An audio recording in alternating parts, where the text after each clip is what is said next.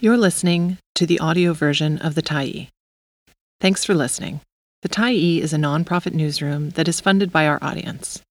So if you appreciate this article and you'd like to help us do more, head on over to support.thetyee.ca and become a Tyee builder. You choose the amount to give, and you can cancel at any time. Training a New Generation of Indigenous Farriers. By Chris Keem, June 6, 2023. Hunter Boston bends over the horse's back leg, squeezing long-handled nippers. The animal huffs quiet impatience, shifting its weight as Boston peels a thick shaving of keratin from its hoof. Boston's teacher, Leon Lemieux, drops the horse's leg to the ground, offering a short break. A minute later, he lifts it again and Boston stoops over, ready to continue the routine equine pedicure that is central to the eternal work of the farrier. Boston is one of 4 Indigenous students from the Caribou Chilcotin participating in a unique hands-on introduction to farrier training.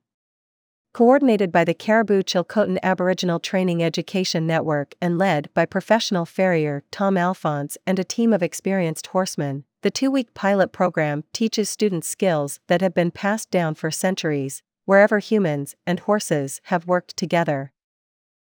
Today is the second last day of the course. The class has traveled to Bear Valley Ranch, near Canal, where a hot, dusty corral full of horses will be their classroom. It's an opportunity to put their new hoof trimming skills to work, under the guidance of a team of experienced instructors in a real-world scenario. I am very happy with the progress these young people have made in the past 2 weeks, Alphonse says. Some of them came in with little or no experience working with horses. Now they have the introductory skills to understand what's required to become a farrier and consider it as a career. Julie Harry, a community development worker with the Training Education Network, said the farrier program has been in the works for a few years but was temporarily derailed when COVID-19 hit. She's happy to see it finally take off. We thought it would be an amazing experience and to bring more people into the trade, and what I'm hearing from participants is that they had a really great time. Despite a trend towards motorized vehicles such as ATVs replacing horses in many areas of ranching and agriculture, farriers remain in demand all over the world, across a range of industries. A 2019 economic impact study of the equine industry conducted by the Horse Council of BC found that $78.3 million is spent annually in the province on vet and farrier care, with the industry supporting an estimated 540 full-time equivalent farrier jobs, and vets and farriers accounting for approximately 15% of the total equine workforce.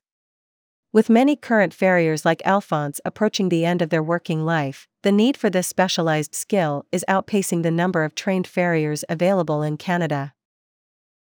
For the students in this program, the training is a chance to develop skills to meet that need and continue family ranching traditions they trace back for generations. My grandpa owned a farm when I was younger and he gave me my first horse, says farrier student Braylon Funk. He got out of it when he got too old, and I knew that I wanted to bring that back into our family. I think that it's really important to stay with our roots and maintain this relationship with these animals. Alphonse believes this kind of training benefits both the individual and the larger community. Passing on knowledge has a lot to do with everything from job skills to survival skills, to skills to understand and open up a lot of opportunities for yourself.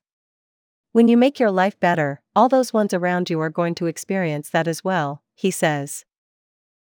He also believes the work can have therapeutic value. I found a lot of good healing powers in working with horses, he says. If you're feeling sad or you're not feeling on top of your game, these horses pick up on that.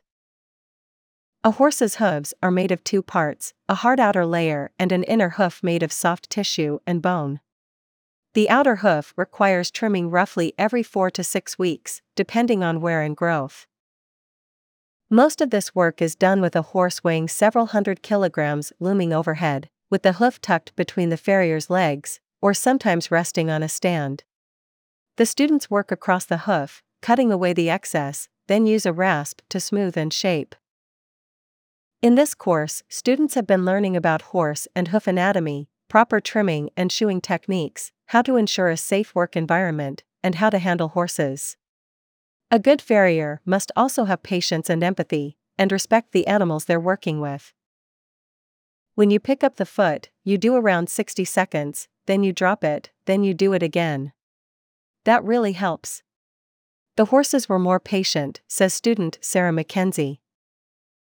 Today, the horses seem largely resigned to the process. There is only an occasional snort when someone abuses the 60-second rule. You have to have learned their boundaries and respect how big they are, Lemieux says. They can do what they want. It's good to not get in an argument with them. You must learn to understand how a horse thinks and how they respond to certain movements. The students work with the different instructors, learning each one's particular approach. Some of them wanted to start it all the way at the heel of the foot and work down. Some wanted to start at the very toe and work up on both sides. So I try to find one that works the best for me, Boston says. Students have also been learning how to cut and shoe the horses according to their role. Different athletes wear different shoes for different sports, instructor Gordon Puhello explains. It's the same with the horses, because they are the athletes. These mountain horses that we're doing today, you give them room for comfort. They'll be putting in long hours. These technical skills are only one part of the job. There's also the backbreaking labor. A lot of heavy lifting, Mackenzie says. It is very physical. You must have good upper body strength and a lot of lat strength too. Funk was surprised by the strain on the backs of her legs and knees. I thought it would be more on my back. I need to start doing some leg workouts and stuff so that I can have the stamina of our instructors. Alphonse says working with horses also puts mental demands on a farrier that may go unnoticed by the casual observer. He makes sure his students develop emotional and mental tools to meet those needs. When I put together any kind of training, there's always a component that I want to add to it. And a lot of it has to do with mental preparation, even a little bit of a spirituality, to get people to focus. You find out where they're at, so they have some confidence in you as a teacher. You get to a state where they can trust you. It's the same thing working with a horse. Alphonse says it's important to him to ensure there is a new generation of farriers in the Carabouchilcotin to carry on his family's tradition. His paternal great-grandfather came from Pennsylvania following the gold rush, settling at Big Bar, near Clinton. There he married and my grandfather was born. So, my grandfather was also a blacksmith and a horseman like his father, and my dad picked up the trade as well, where I was able to learn from him. Alphonse's career path took a circuitous route along the rodeo circuit and into the forests as a logger before he returned to his family roots. To supplement the skills he learned growing up, he studied at the Pacific Coast Horseshoeing School in Sacramento, California. Today his skills and experience remain in high demand in the Carabouchilcotin. As many current farriers like Alphonse approach retirement, those with skills and talent are expected to find themselves in steady demand. I'm turning down people all the time because there's not enough farriers, says instructor Gordon Puhello. I don't want to be doing it 7 days a week because I'm semi-retired. I'm 68 years old now. I will probably do this for another 4 or 5 years. I've worked with Tom for over 20 years. We're getting a little longer in the tooth, so we need the young people coming up. They're very enthusiastic and it's good to see.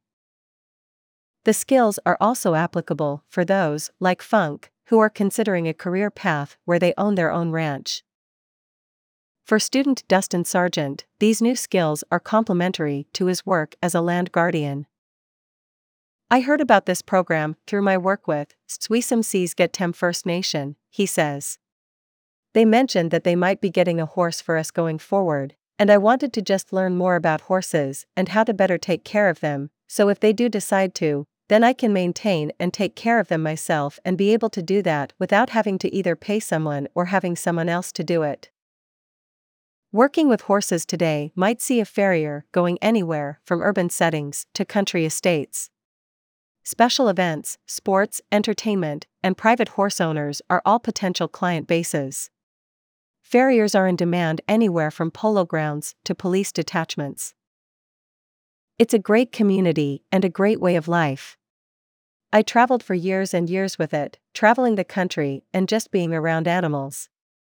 You can't beat that lifestyle, says horseman Dennis Grinder. As long as there's a horse anywhere, there's going to have to be someone that's going to have to know how to look after these animals, Alphonse adds. Thanks for stopping by the Tyee today.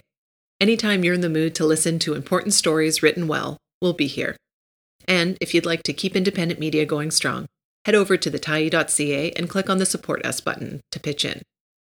Finally, big thank you to all of our Tyee builders who made this story possible.